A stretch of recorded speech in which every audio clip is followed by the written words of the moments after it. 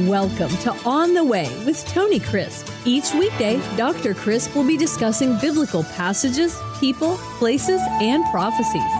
Tune in daily to start your day right and deepen your understanding of how to better walk the way and enjoy the journey.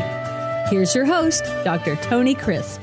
Welcome to On the Way. This is Tony Crisp, and this is the 365 Bible Reading Plan, and this is January the 2nd, and we're looking today at Genesis chapter 3. We saw that God made everything, and God made everything good. It was perfect. It was just like God meant for it to be. And God placed man in a responsibility to tend the earth, to take care of the earth, to have dominion over it. Not the other way around, but man is the head of God's creation, and he put him in charge to be tending and caring for and making sure everything is in order, working the earth. And so the Bible says that everything was going along well until chapter 3. And in chapter 3, something happened. Eve was tempted to do evil. She was solicited to do evil. And she was deceived by the words of the serpent whom Satan himself had entered into. Now, the scripture says that the serpent was more subtle. He was shrewd. He was beautiful. And he deceived Eve with words that began to plant doubts in her mind about the goodness of God, about God's intentions, and began to question what God had said. Did God really mean what he said? Now, that's instructive in itself, because you see, when we are tempted to question the goodness of God, the motives of God, we can't even judge one another's motives. The Bible says we can't even judge our own motives properly at times. The prophet Jeremiah said, "The heart is deceitfully wicked. Who can know it?" The prophet said, "The heart is deceitful and wicked, deceitfully wicked. Who can know it?" Sometimes we don't even know our own motives. We think it's something, and then we find out it's really not when it comes to light. And so who are we to judge the motives of God?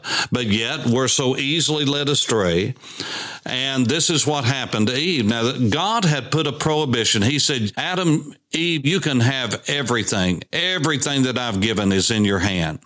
But I am going to withhold something from you." And this is what it is. You do not need to eat of this particular fruit, because if you do, then you are going to have your eyes open.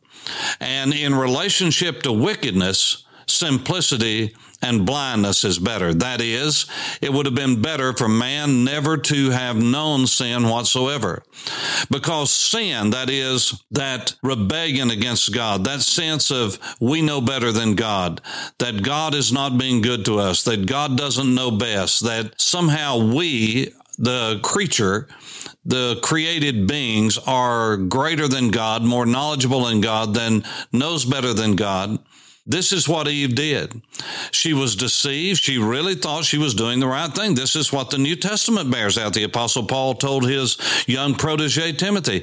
He said, Eve was deceived. She really thought she was doing the right thing, but she wasn't. She was deceived. You see, just because we think we're doing the right thing, we might even, quote, have peace about it. But there is a false peace also that the enemy can give us. So we have to be careful about, quote, having peace, end quote. Because the peace that God gives is a peace that passes all human comprehension. But many times people have said, well, God has given me peace about something, and they're doing something directly forbidden in the scripture, or doing something that is in direct contradiction to the teachings of the Word of God, either in precept, principle, or pattern. And so when we do these kinds of things, then we are giving in to the satanic temptation that God doesn't know best. This is what Eve did. And the scripture says that after she had messed up, after she had sinned, after she had fallen, she took this to her head, to Adam, to her husband, and said, will you eat this? And he did. Now, when Adam did that, the Bible says that man fell, and when man fell, sin entered into the world and death by sin. That's what the Apostle Paul said in Romans chapter 5 and verse 12. By one man, sin entered into the world. Not one woman, but by one man's choice. Why? Because he was the head of the human race. He was first in creation order. He was not deceived. Eve was deceived. Remember, she thought she was doing the right thing. This is why the book of Proverbs says, there is a way that seems right unto a man, but the end thereof is death. We can think we're doing the right thing and not be. The only infallible source we have of truth is the Word of God. Now, someone may say, oh, but I'm going to do what Jesus says. Well, Jesus is the one that inspired the Word of God. He is the living Word. The Bible, the Scriptures are the written Word, and they will never contradict each other. And so whatever Jesus would do would be exactly what the Scripture says to do, because they are not in contradiction to one another. And so Adam sinned with his eyes wide open. This is why man fell. And this is why the human race failed. This is why the creation is a fallen and cursed creation now. And the Bible bears this out in the book of Romans. It says in chapter 8, the entire creation is groaning, moaning, waiting for the redemption of the sons of God, all of us. Because when the earth is redeemed, when man is redeemed, when man is glorified, when he is in that glorified state, God then will make a new heaven and a new earth. That is the beginning of everything new. And the entire world is cursed. The ground is cursed. Everything, every creature is cursed. And it's because of one man's sin, Adam. Why is that so important? Because the greater the exposure to light, the greater the punishment for going against the light. You see, many times we observe this in our own world. This is why the fall is so great. And this is, again, observed in the Scriptures. But think about it, how patient we are with a child who says something out of line or does something out of line. We say, well, they're just children. But if the same faux pas, the same thing is said, the same action is done by a 50-year-old that's done by a teenager or a child, then there is no excuse for that. Why? Because you ought to know better. You've lived life longer. You've been exposed to more light. And this is why Jesus told the parable of the one who knew to do good but did not do it. They will be beaten with more stripes than the one who did evil but did not know it was evil. Yes, there's consequences to that. Yes, there's punishment for that, even if it's done in ignorance. But if you know what you're doing and you deliberately choose to do that, remember, in the Bible, there is no sacrifice for willful, deliberate sin. All of the sacrifices were related to sins really of unintentional nature. But when a person knows what to do and they deliberately sin, well, you say, well, how are you forgiven? You have to cast yourself on the mercy of Almighty God. Because this is what God taught all the way through the Old Testament. How are we saved today?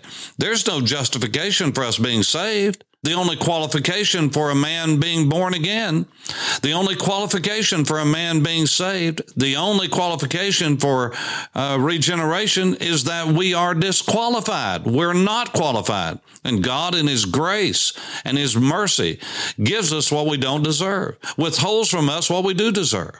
And so Adam's sin is a big deal, and Genesis chapter 3 is a big deal. That's why it's one of the 365 key chapters in the Bible. God cursed the ground. God cursed the universe. God cursed everything because man was in charge of that. Man was in charge of everything that God made. And what Adam did is he threw it all away because he loved himself and loved Eve more than he loved his own maker and creator. And God said on that day, He said, I am going to tell you about a plan that I have. In verse 15, God said, this is to Satan, I will put enmity, that is, these two, whatever he's talking about, are going to be at war. Enmity, that's a warlike term. That's a term of enemy and friendship. between you and the woman, between your seed and her seed.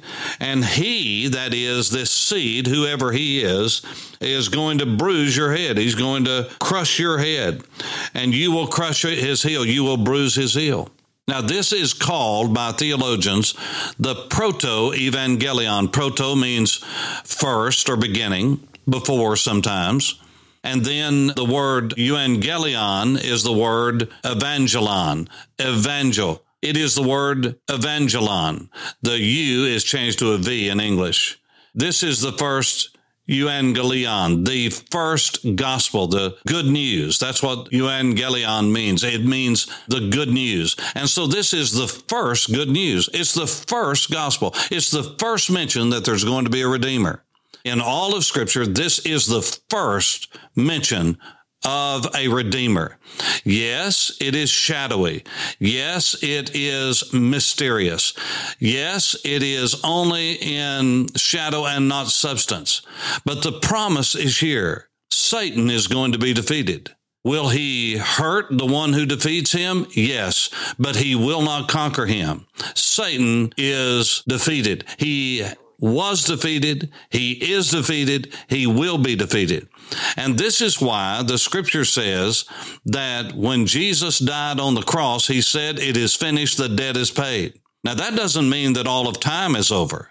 That doesn't mean that God is finished with his plan. No, he means that the sin debt is paid. And that is what separates Jesus from all other deaths. He died as a substitutionary atonement. Why? Because he was worthy to do that. He had never sinned. He always thought what he should have thought just when he should have thought it. He always said what he should have said just when he should have said it. He always did what he should have done just when he should have done it. He never thought anything he shouldn't have thought. He never said anything he shouldn't have said. He never did anything he shouldn't have done. He is, was, and will be absolutely perfect. So he would have never had to die. Why? Because the wages of sin is death. Jesus never did sin. He was created as Adam. God was his father. Now, Jesus was the monogenes, the one-of-a-kind son, in the sense that he was the only gene. He was the only person, the only DNA who ever lived, who had God as his father and an earthly mother. You see, Adam had no mother, but Jesus did, an earthly mother. He became a man, yet without sin. He did not have a sin nature. In other words, there was not a built-in sin nature, a propensity to sin, an inclination to sin. He was in a world and an environment that had sin, but he was without sin. Why? Because he lived in perfect obedience and did what Adam did not do. He is the second Adam. All you have to do is read the New Testament, and you'll see that concept over and over again. What I'm telling you is the third chapter of Genesis is a key chapter because it tells us how we got into the mess that we're in. Now, in Adam, all die. That's what the book of Romans says. How do we get in Adam? We're born a man or a woman. We're born into the human race. That means we're in Adam. So everyone who is born of the seed of Adam, which is all of us, we are born with a propensity, an inclination to sin. In other words, no one has to teach us to sin. We do it naturally. That's called the sin nature, the Adamic nature. Sometimes it's referred to as flesh. You have to be careful with the word flesh because flesh is not always used in a bad term. Sometimes talking about the physical body, and the physical body is not bad. It's cursed, yes. Just like our minds are warped, yes. But the body is not bad. That's a Greek thought that is contrary to the teaching of the Word of God. God made us in three parts, and all three parts have to be redeemed. And so when we come to the Scriptures, just understand that Genesis 3 is a key chapter. Why? Because it tells us how we got in the mess that we're in. But listen, we cannot blame all of that on Adam. Why? Because as soon as you and I get to the point to where we can sin, we will sin. You don't have the power not to sin. And all you have to do to understand you need a Savior is to try to live right. Just make up your mind, I'm never going to sin again. You'll sin in just a few minutes. If you don't do something outright, your pride will say, you see there, pride's sin. Over and over again, all you have to do is understand how we need the grace and mercy of God is to just try to keep the law. And not just the law in particular, the Ten Commandments, but the law of God and to live up to His character. The wages of sin is death. Who's the sinner? We all have. All have sinned and come short of the glory of God. All have sinned. It's one of those pan words in the New Testament.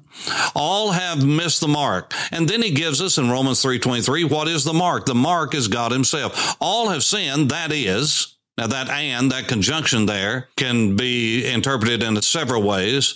A coordinating conjunction, a subordinating conjunction. Sometimes it's a paraphrastic in its use. In other words, the second part explains the first part. That could be the usage here. All have sinned, all have hamartia, all have missed the mark, fallen short. What? What do you mean? What is the mark? The glory of God.